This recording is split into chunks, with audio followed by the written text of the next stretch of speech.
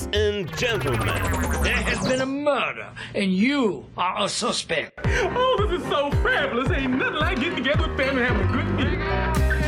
I wonder what's for dinner. This is delicious. It was at this moment he knew. This is rotten! What'd you say?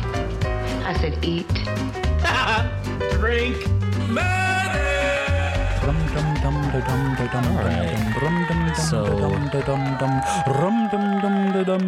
Oh, sorry. Are we recording? We've been recording. Oh my gosh. How are you feeling, Sharif? I'm actually feeling excited. Really excited? Yeah, I'm really excited to try this mead. Oh. This cup of mead, man. I'm not. I don't want to drink any alcohol anymore. I just want to purge it all from my system. Oh, man, you went real hard, didn't you? Those guys. I was dancing to Moana last night. How far I'll go. Which song is that?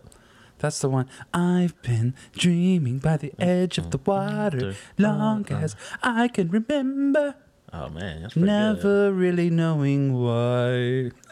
Moana is one of the best Disney movies, seriously. So it is. I love Moana. I can't blame you for dancing your ass off to that. You know, it brings a tear to my eye. Well, let's go ahead and dig in, shall we? What are we doing? We're going to eat these scallops? We got some scallops. Cold scallops. We got some cold scallops.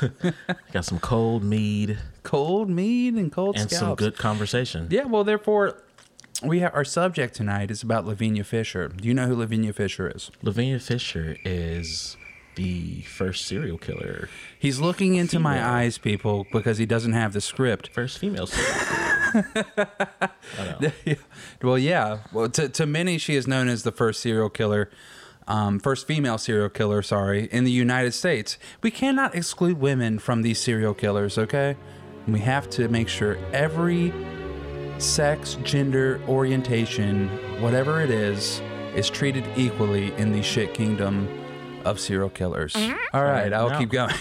It's episode 2, EDM episode 2. We're on number 2 in our South Carolina Strange and Sinister.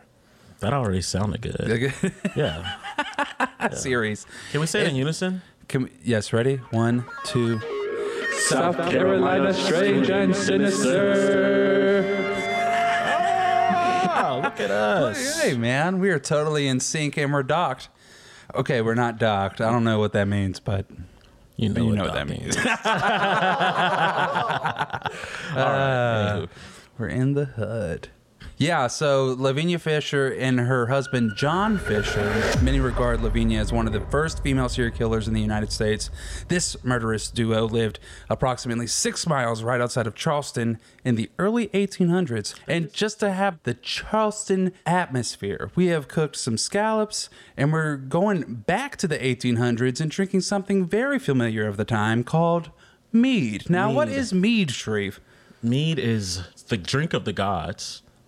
It is referred to also as liquid gold, and it is basically wine fermented from honey. From honey. Which is really cool. So Savannah Bee Company is actually where I purchased this mead in North Myrtle Beach. I grabbed this, which is like a traditional mead, like the thing you read about in all the old books, all the old literature, the myths and the Greek mythology. This is the drink of the gods. This is the drink of the gods. Wow. And I also got a sparkling mead.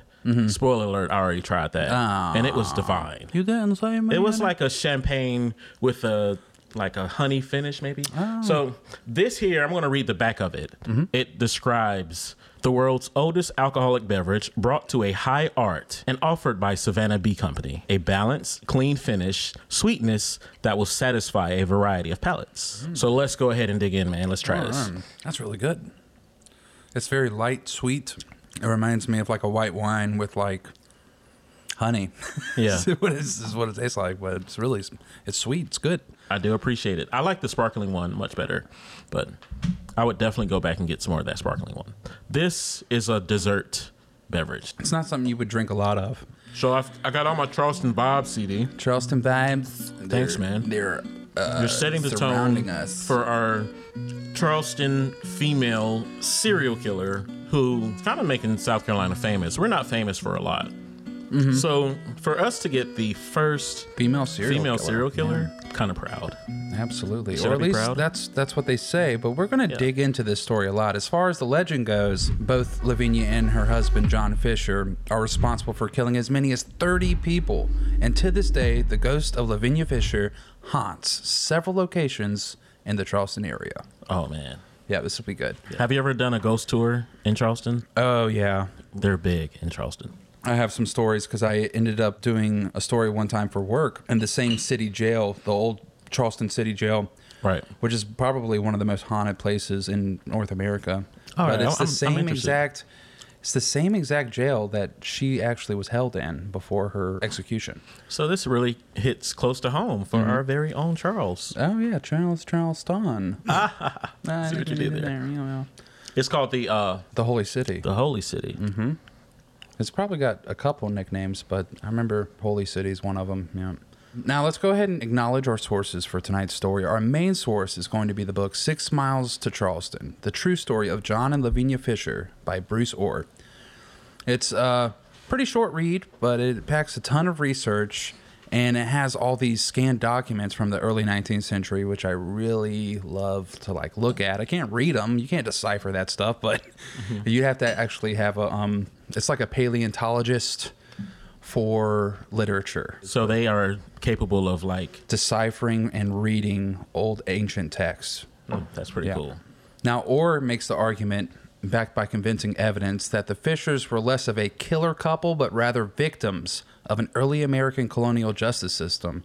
And that is possibly why Lavinia's spirit stays behind to haunt the holy city itself. I like how you set that up, man. Yeah, I thought about wearing a wedding dress tonight while we were doing this because Lavinia is famous for her spirit still wearing the wedding dress and haunting the Charleston area. So that's and cool. we'll get into that a little bit. The cosplay of Lavinia Fisher just would be a little bit over the top. Right. I have to say. I decided not. to settle on just wearing a thong instead. But let's dive into this legend of Lavinia and John Fisher a little bit. Now, there are several varying accounts, but the most accepted story is that John and Lavinia ran the 6 Mile House, which is a boarding house on the outskirts of Charleston in the early 1800s. What they would do is rob, murder, and dismember guests who stayed in the inn coming to or from the city.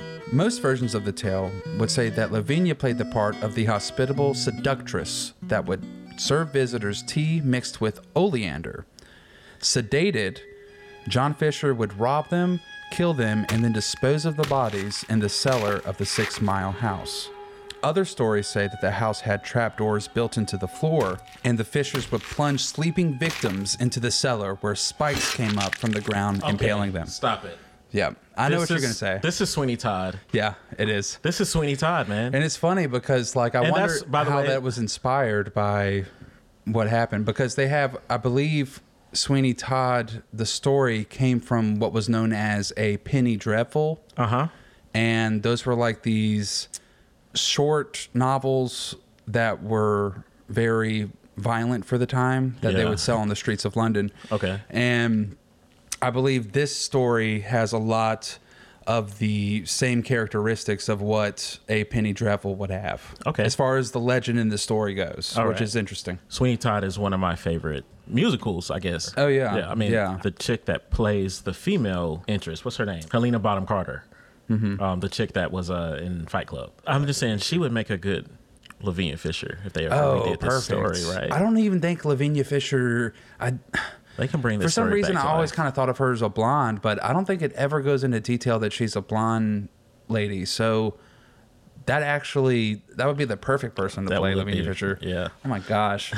Okay, so regardless of what story you pick or go with, they all end with one of their potential victims managing to escape the 6 Mile House, and he ends up fleeing back to Charleston and alerting the authorities. The very next morning, the sheriff and some deputies ride out to the inn, and while searching the property, they opened the cellar door and made the gruesome discovery of the 6 Mile House. As the story goes, the Fishers were arrested, taken to the Old City Jail, and later tried and convicted. They were sentenced to be executed and hung at the gallows until dead. Lavinia, thinking her beauty and charm would end up earning her a pardon, was convinced she would never hang. Try as she might, her pardon never came. On the faithful day of her execution, she wore a wedding gown to invoke sympathy from the crowd, and when she climbed the scaffold after the noose was tied around her neck, a priest attempted to lead her in repentance of her sins, but she stopped and said, "Cease. I will have none of it. Save your words for others that want them. But if you have a message you want to send to hell, give it to me. I'll carry it." Damn. It's pretty metal. So then she leaps off from the scaffold towards the crowd and breaks her neck. The lifeless bride swayed back and forth in the Charleston streets until she was taken down and buried at Unitarian Church on Archdale Street. Wow. It said only hours after the execution, inmates at the old Charleston City Jail witnessed an apparition of a woman dressed in a long white dress floating through the jail walls. The troubled spirit still haunts the Old City Jail to this day and the Unitarian Church Cemetery where she's buried. Wow, that's really creepy. And you were in that same jail. Yeah, I visited the jail. And the entire time I was really disrespectful. I think I treated it like it was a joke because I went with some of my colleagues from work, and I would do stuff like go into one of the cells and take off my shoes and bang on the wall just to scare them in the other rooms and pretend like I was getting pushed and stuff like that. And the worst part about that was eventually I had to go back and I was like, they're going to get me this time. I know they will. But nothing really ever happened. But I did see, there's so many explanations for this. I'm not one to really believe in this stuff, even though I think it's fascinating. We did see some footprints in a stairwell that was supposed to have been shut off from visitors. Mm-hmm. That being said, it could have been anybody. I don't know.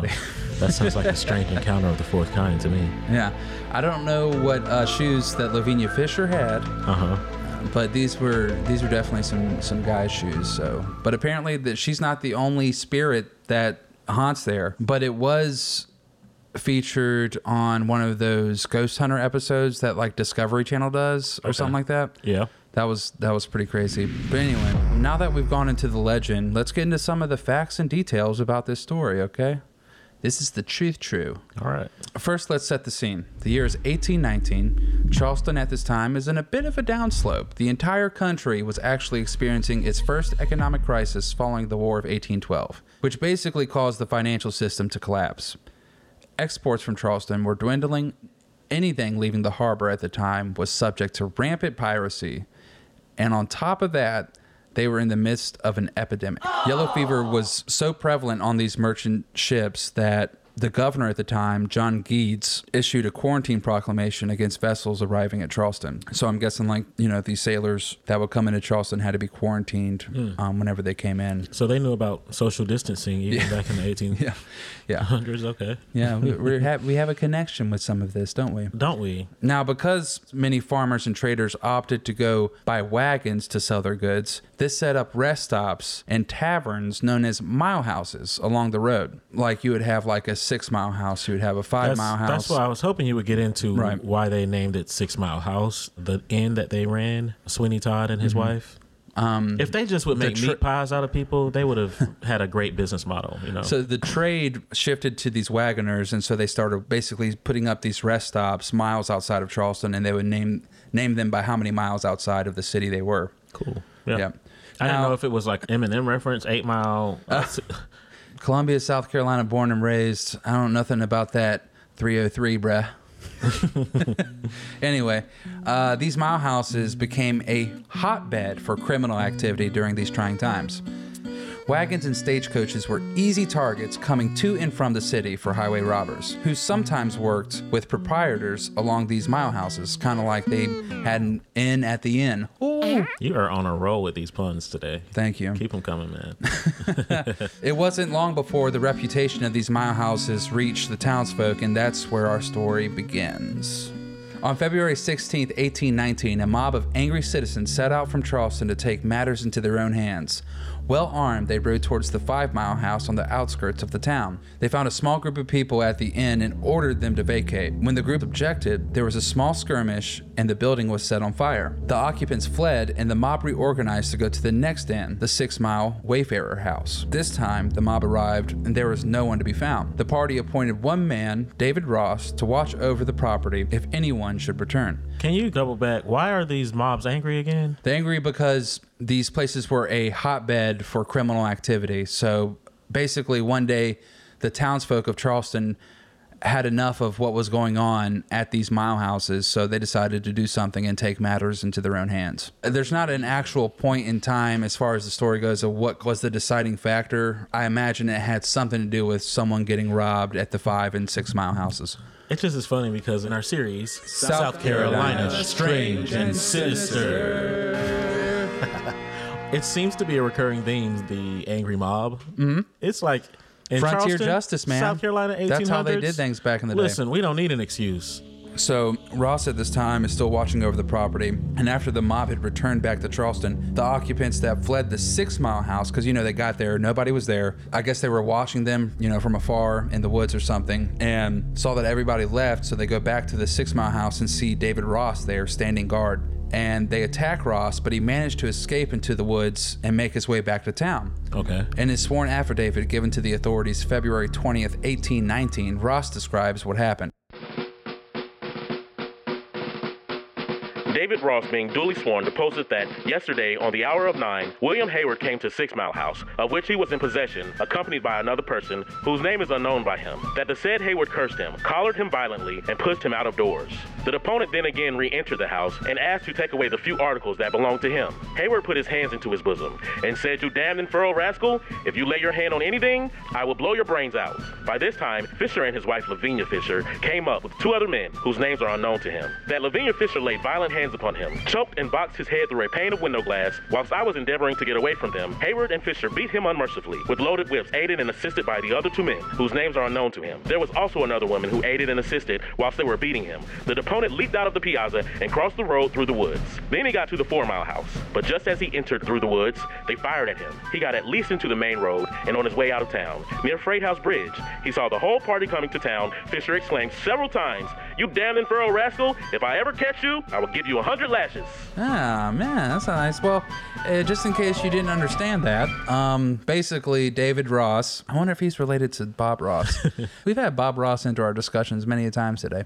Anyway, they came across David Ross holding it down at the 6 Mile House, and they beat the crap out of him. And Lavinia Fisher was part of it. I mean, according to this, she collared him violently and pushed him out of doors. Whatever collared means. Yes. Choked and boxed his head through a pane of window glass. Dang, man. She wasn't playing no games. Man, Bellatrix Lestrange. All you had to do was make a meat pie, and everybody would have been happy. You would have been able to feed the angry mob if only they had seen the movie. Now, while David Ross was making his way back to Charleston after getting beat up by Lavinia and the 6 Mile gang, a trader by the name of John Peoples was leaving town. Only 2 hours after the attack on Ross, John Peoples arrived at the 6 Mile House, where he was also beaten and robbed by the inhabitants. He makes his way back to Charleston and gives a sworn statement. So we got David Ross's statement. Yeah. Now we're going to get John Peoples' statement. John Peoples, being duly sworn, deposed that on yesterday forenoon. Forenoon. Oh, I like that.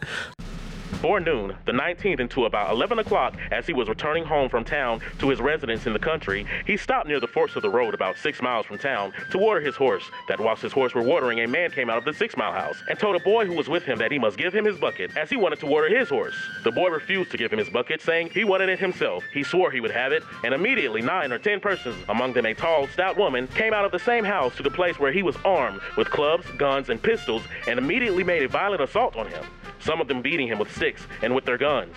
And several times they flashed their pistols at him. That the woman appeared to be the most active in beating him, cutting him over the head and eyes with a stick. that after a while they left him and re-entered the same house, and the deponent proceeded about 200 yards on the road when two of the same men came up to him on horseback and stopped his wagon and said to him that they would kill him, both of them presenting pistols to him and snapped them at him and demanded of him his money. Then they searched his pocket and took out his pocketbook, which contained his money amounting to between $35 and $40, and they rode back towards the house from whence they came, the 6 Mile House. Now, an interesting thing to note about this affidavit is a list in different handwriting attached to the back with names of what is later to be known as the 6 Mile Houseman Gang. But we'll get back to that.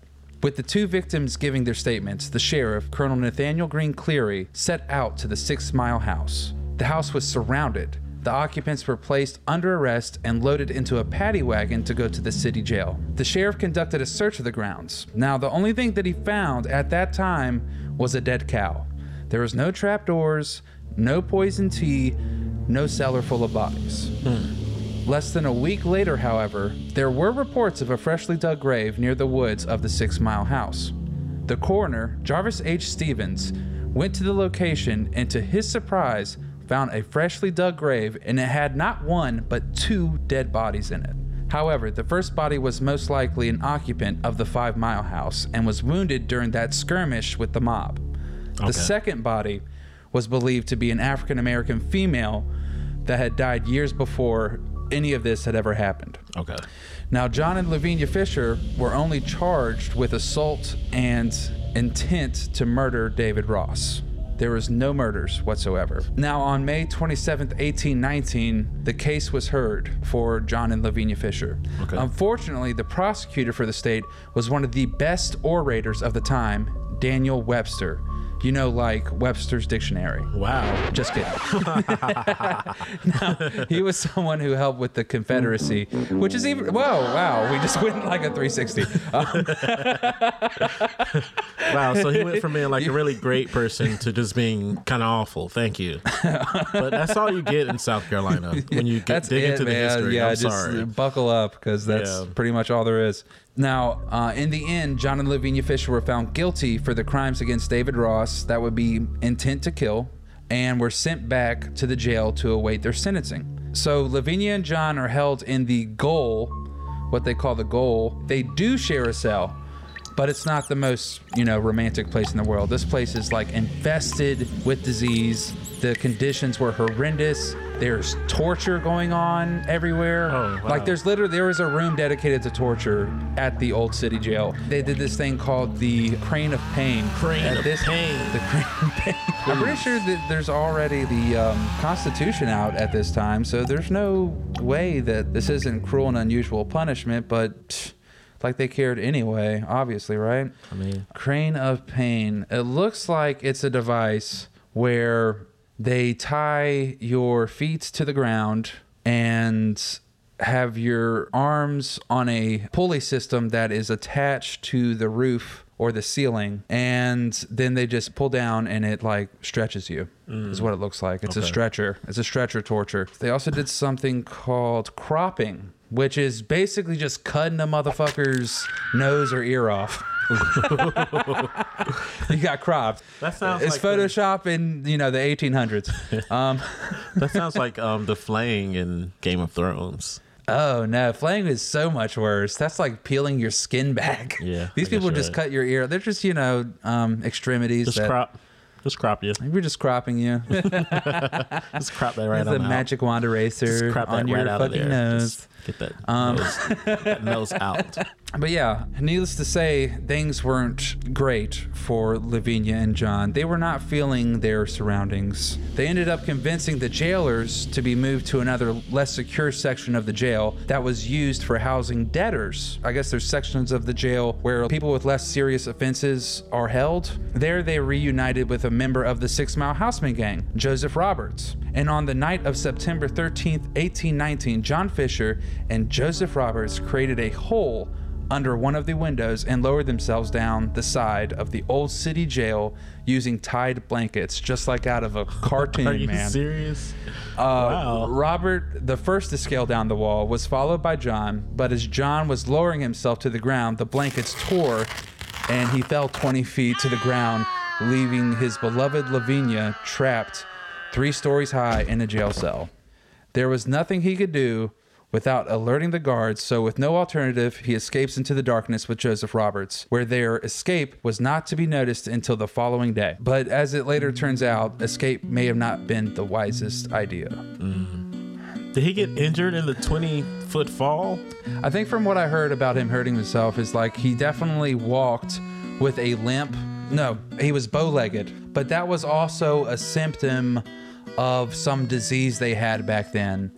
No, it was like scurvies or something. Gosh, what was that old disease? Rickets. Rickets. Yeah. Is that why they named it that? Yeah, because they put you in those braces? Yeah. You got It's the messed rickets. up, dude. Rickets is nasty, man. You be walking like cray-cray. But yeah, it could have been rickets. So we're not That's what sure if it Forrest was Gump the had. fall. Forrest or Gump had them rickets. Or if it was the rickets. But yeah, there was definitely a lot of that going on around back then.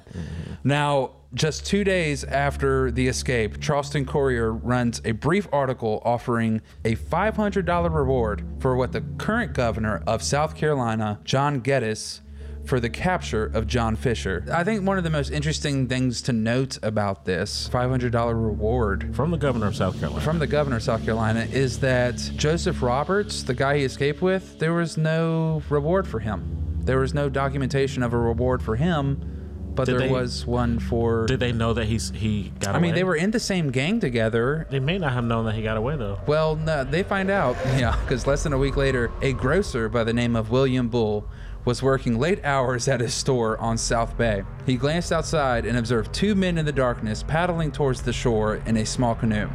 One entered the store as the other walked off into the darkness. The customer made a few purchases, but the grocer became suspicious of him. As the man left, Bull secretly followed him and observed him crawl under an overturned boat on the wharf. Bull had a colleague monitor the situation while he left and alerted the authorities. Now, wait. Before I go and call him Mr. Bull a snitch. Oh, no, he's snitching. No, before I really even drop that name on him, let's find out how much was $500 worth. Oh, shoot. Back in those 1819. days. Can you Let's see. figure that for me? 1819 inflation. $500 would have been roughly about 10 grand, almost 11 grand. I'm telling. Yeah, I'm telling too. I'm telling. I don't know this dude. Yep. I don't know this dude. I just saw him in the was paper. him. He's like a murderer. Well, not really, but still. So Fisher and Roberts were found hiding underneath the overturned boat and were arrested and sent back to the jail. Now, you can say a lot of things about John Fisher, but one thing is certain. He was completely devoted to Lavinia. But was he, though? Yes, he was. When he didn't let her go first? I mean, come on. And he saw that it was safe. His boy Robert made it down just fine. But he also didn't leave Charleston. He stayed in the area trying to figure out ways to break her out. Otherwise, why would he stay? Like, why wouldn't he just leave Charleston? You can literally get away with anything as long as you leave. I mean, I appreciate his devotion, but you get one miracle in life. One miracle. You don't get two, but I guess, I don't know what to say about Robert. What were they doing? If Robert was smart, he should have got way the fuck out of Dodge. Yeah, definitely. But they were like, I don't know, man. Maybe gangs were tight back then. Gangs are tight today too, I'm sure. I would have had your back. Thanks. I would have had yours too.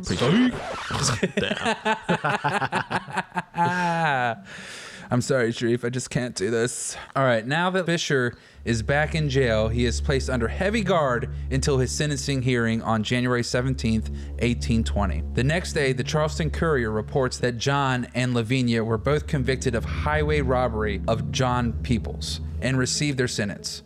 They were condemned to be hung February 4th, 1820. Now, let's pause here for a second. The Fishers had previously been arrested and tried for the assault on Ross, if you remember in the first part of the story. Now they're being sentenced for a completely different crime, highway robbery of John Peoples, a different crime and victim altogether. Now, how did they get convicted of a crime against one man and then sentenced to die for the crime against another? No one knows. Their crime that they got arrested for never went to trial, and they were never convicted of it, as far as records show. So there's two possibilities. Okay. So possibility number one, this was a highly publicized case. The people of Charleston, as you may remember, they were fed up with the events that that would transpire at these Mile Houses, and one person who would benefit by appeasing the crowd was Sheriff Nathaniel Green Cleary. Okay. In 1820 happened to be an election year, and what better way to clean up the town than to ensure this high-profile case had the intended results. Highway robbery yielded a harsher sentence than assault. So they got arrested for the assault of George Ross, but they were sentenced for the highway robbery of John Peoples.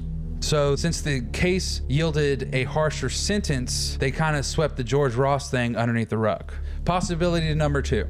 John Fisher's uncle, George Fisher, had a daughter who happened to be married to a Ross. George Ross, you know, is the person that they were arrested for. So you're saying basically one of John Right. Fisher's first cousins is married to a Ross. Right. John Fisher's uncle, George Fisher, had a daughter who happened to be married to a Ross. One could speculate it was George Ross, or at least kin to George Ross. So if Ross was the victim, he could claim a foothold in the land for compensation of the crimes. By proxy, George Fisher would have some type of access to it. Okay. Right. So now there's like a personal interest now.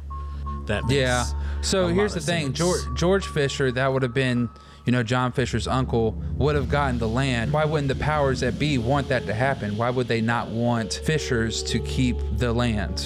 As it turns out, in 1820, it was also the year where the current U.S. President, James Monroe, was doing a tour of the South to find a place for the country's new naval base, something that would bring infrastructure and jobs to South Carolina. The SC governor, John Geddes, wanted this. It's known that he hosted the president in Charleston that very year with parties and fireworks and stuff. Like, he went all out to try to get this naval base to come to South Carolina, or to Charleston in general. If he saw the area around 6 Mile House as an opportunity without anyone having a stake in the land, it could be the perfect place for this new naval base. So they take away the possibility that George Fisher would somehow get control of this land because his daughter was married to a Ross. It would still end up in a Fisher's hands. For that to be possible, John Peoples would have to be some type of fall guy who wouldn't stand in the way of the government. But it is odd that people showed up at the 6 Mile House only 2 hours after the incident with George Ross, not knowing there had just been some stuff going down. So likely, if this is a possibility, he knew what was going down and he rushed into it all nilly-willy. Right. Plus, he would have to pass the burning 5 Mile House on the way there, because remember, there was a skirmish at the 5 Mile House. So, like, he had to know what was happening. So why would you want to put yourself in that position? You may think that it could be a stretch. John Peoples could have been working with the government in some type of land grabbing scheme for the new naval base. But this is interesting. The site where the 6 Mile House once stood today now stands Charleston Naval Hospital. So that is, you know, a possibility. That's pretty compelling. I mean, I guess to sum up this story is we don't know why the charges changed. They're just theories. But all in all, there was no trapdoors. There was no bodies anywhere. You could say that they were, in fact, victims of this weird colonial justice system that existed in 1890s Charleston, South Carolina. And they definitely had their rights violated as far as what documentation shows. Regardless of all this, it all came to an end February 18th, 1820. Here's the headline from the Charleston Courier. Execution. The awful sentence of law is this day to be carried into effect upon John Fisher and Lavinia, his wife, who were sentenced to death at the late sitting of the Constitutional Court for the crime of highway robbery. We understand that they are to meet their fate just without the lines on the Meeting Street Road between the hours of 12 and 4 o'clock. Charleston Courier, Friday, February 18th, 1820. Now, the Fishers were granted a small respite from the February 4th sentence to make their peace with God. Months leading to the execution, the Fishers became close with a Reverend Dr. Richard Furman, the founder of Furman University. Holy cow. That's pretty cool. Yeah, shout out to Furman University. Yeah. Go. Let's see. What's their mascot? Furman. Oh, that's kind of badass. They're fucking paladins. That's dude. pretty cool. They got a Man. freaking knight with like a jousting thing going on for their mascot. That's dope. So Furman kind of felt for the couple, and he believed he was called to prepare their physical bodies for execution and their souls for the afterlife. Here's a letter John Fisher wrote to what people believe was Furman the very morning of his execution. Reverend and dear sir, the appointed day has arrived, the moment soon to come, which will finish my earthly career, and it behooves me for the last time to address you and the reverend gentlemen associated in your pious care. For your exertions in explaining the mystery of our holy religion and the merits of our dear Redeemer, for pious sympathy and benevolent regards as concerns our immortal souls, accept, sir, for yourself and them the last benediction of the unfortunate. God, in his infinite mercy, reward you all. In a few moments, and the world to me shall have passed away. Before the throne of the eternal majesty of heaven I must stand. Shall then at this dreadful hour my convulsed, agitated lips still proclaim a falsehood? No, then by that awful majesty I swear I am innocent. May the Redeemer of the world plead for those who have sworn away my life. To the unfortunate, the voice of condolence is sweet. The language of commiseration is delightful. The feelings I have experienced in his society, a stranger, he rejected not our prayer unknown. He shut not out his ear to our supplication. He has alleviated our sorrows. May God bless him. He has wept with us. May angels rejoice with him at a throne of glory. Enclosed, sir, is a key that secrets my little all. Give it him, and save from me as he deserted me not while living. I hope he will discharge my last request. Now my property is to be disposed of. He will find explained in a paper within my trunk, to which is attached a schedule of the whole. I only wish him to see it removed until to whom it is given shall call for it. The hour is come. Farewell, sir, farewell. John Fisher. So, yeah, even to the very end, John Fisher is still holding on to saying he's innocent of all this, you know? It was a setup, and it was such a easy for all parties to be involved because it's like election year. They needed a scapegoat. Yep. That's it. It really sucks for him. It does, man. It really does. And just think of their story now. It's just like a ghost story, and they were serial killers. You know what I mean? And none of that ever happened. So funny. That is funny. History writes itself to the less fortunate. Especially in South Carolina. Yeah, shit. That's why it's called his story. Oh. It's only written by the people that were there. Why can't it be her story, man? Because it's only written by the people that were left there to write it. Yeah. Wow, you're speaking in tongues now? Thank you. Maybe not. Meow. All right. Was it the John Fisher story that moved you to speaking in tongues? I think it was just the way that you provocated. Damn. Yeah, you provocated it. That's what, exactly. Now, shortly after this letter was written, John and Lavinia donned loose white garments, which they had provided themselves at their own expense, and threw themselves into each other's arms in a last farewell before descending the city jail stairs, arm in arm, to a coach waiting outside the prison door. The procession moved slowly to the gallows on King Street. Naturally, a massive crowd was gathered there. Not only was it highly publicized, but women being hanged was somewhat unheard of at this time, and it drew a lot of interest. When the Fishers arrived, John was at first terrified of what was about to happen, but he finally nerved up and climbed up to the gibbet. A gibbet is like the, let's say if you were going to do a play on a place where people get hanged, it's like the stage floor. Oh, how wonderful. Yeah, it's like scaffolding, kind of. Anyway, he climbed up to the gibbet. Lavinia, on the other hand, was having none of it. She cussed and screamed and refused to go until the constables were forced to remove her from the carriage and drag her to the stand. John and the attending reverend pleaded with her to make her peace, but Lavinia remained defiant until the very end, saying, "Cease. I will have none of it. Save your words for others that want them. But if you have a message you want to send to hell, give it to me. I'll carry it." Yeah, she definitely said that. That is the one part of the legend that is most likely true. Wow. Like, there's no serial killers. There was no Sweeney Todds going on. No meat pies. But she was a bad bitch to the very end. I like it. And there's also no wedding dress. They just had on white garments. That's something interesting to know, too. But it's funny how people associated that with the wedding dress deal.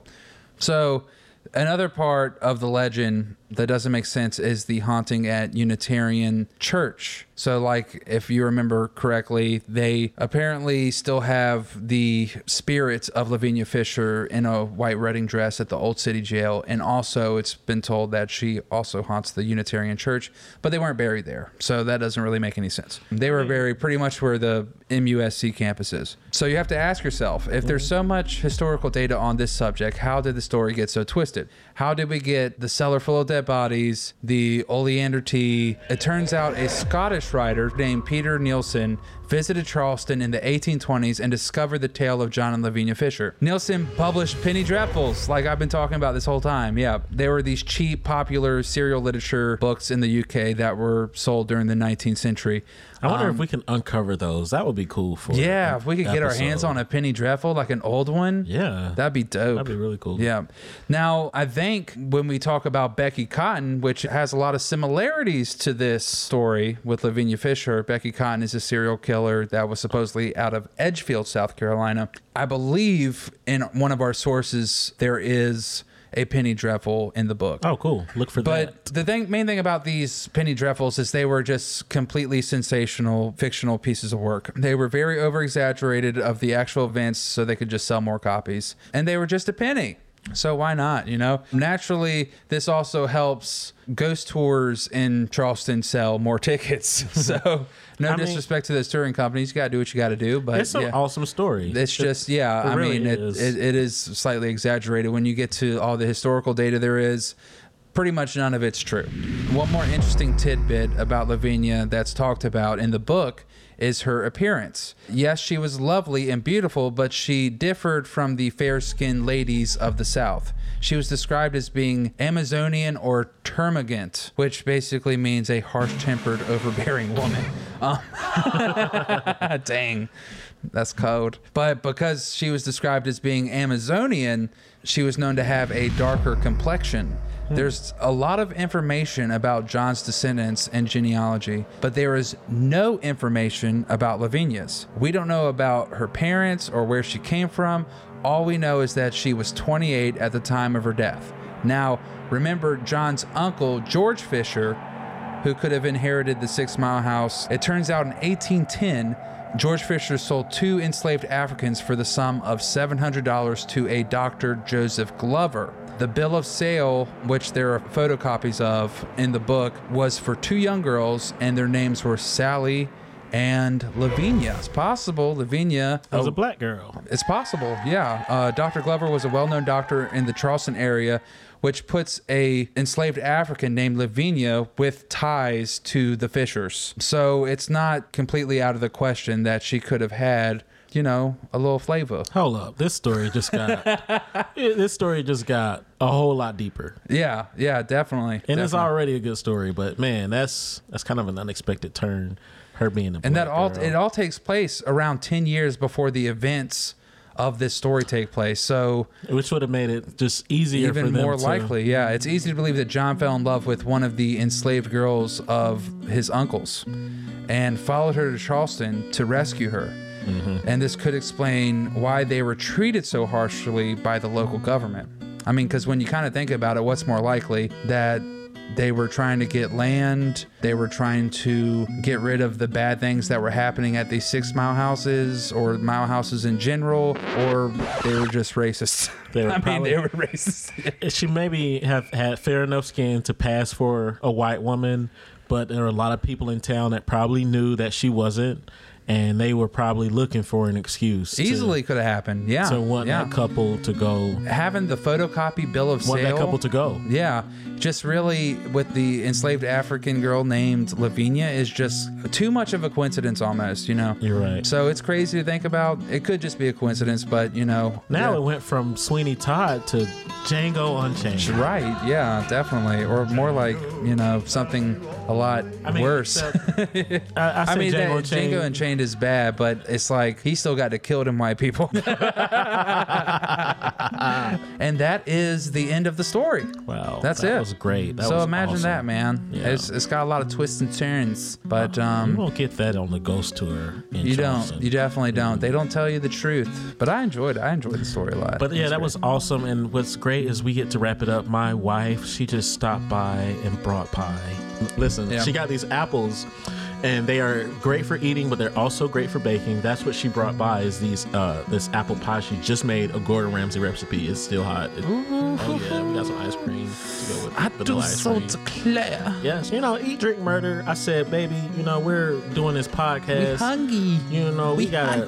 We had a drink. We did that. Yeah. We gotta eat too. Yeah, definitely. We ate at the beginning of the episode, but we're gonna eat at the end too. Did we eat at the beginning? Yeah, we did. But yeah, so it's just great. It's really, I love this podcast. But you know the name of the apple? What's the apple? It's a Gina Gold. Gina Gold. Gina Gold? It's a Gina Gold. It's a Gina Gold. Gina Gold. Gina Gold. It's like a bad Harry Potter porno. It really is. Professor Gina Gold. Everybody, thank you so much for listening. Have a wonderful night. Sharif? All right. That was awesome. Good night. Good night. Oh, that's a hot one. That's a spicy meatball.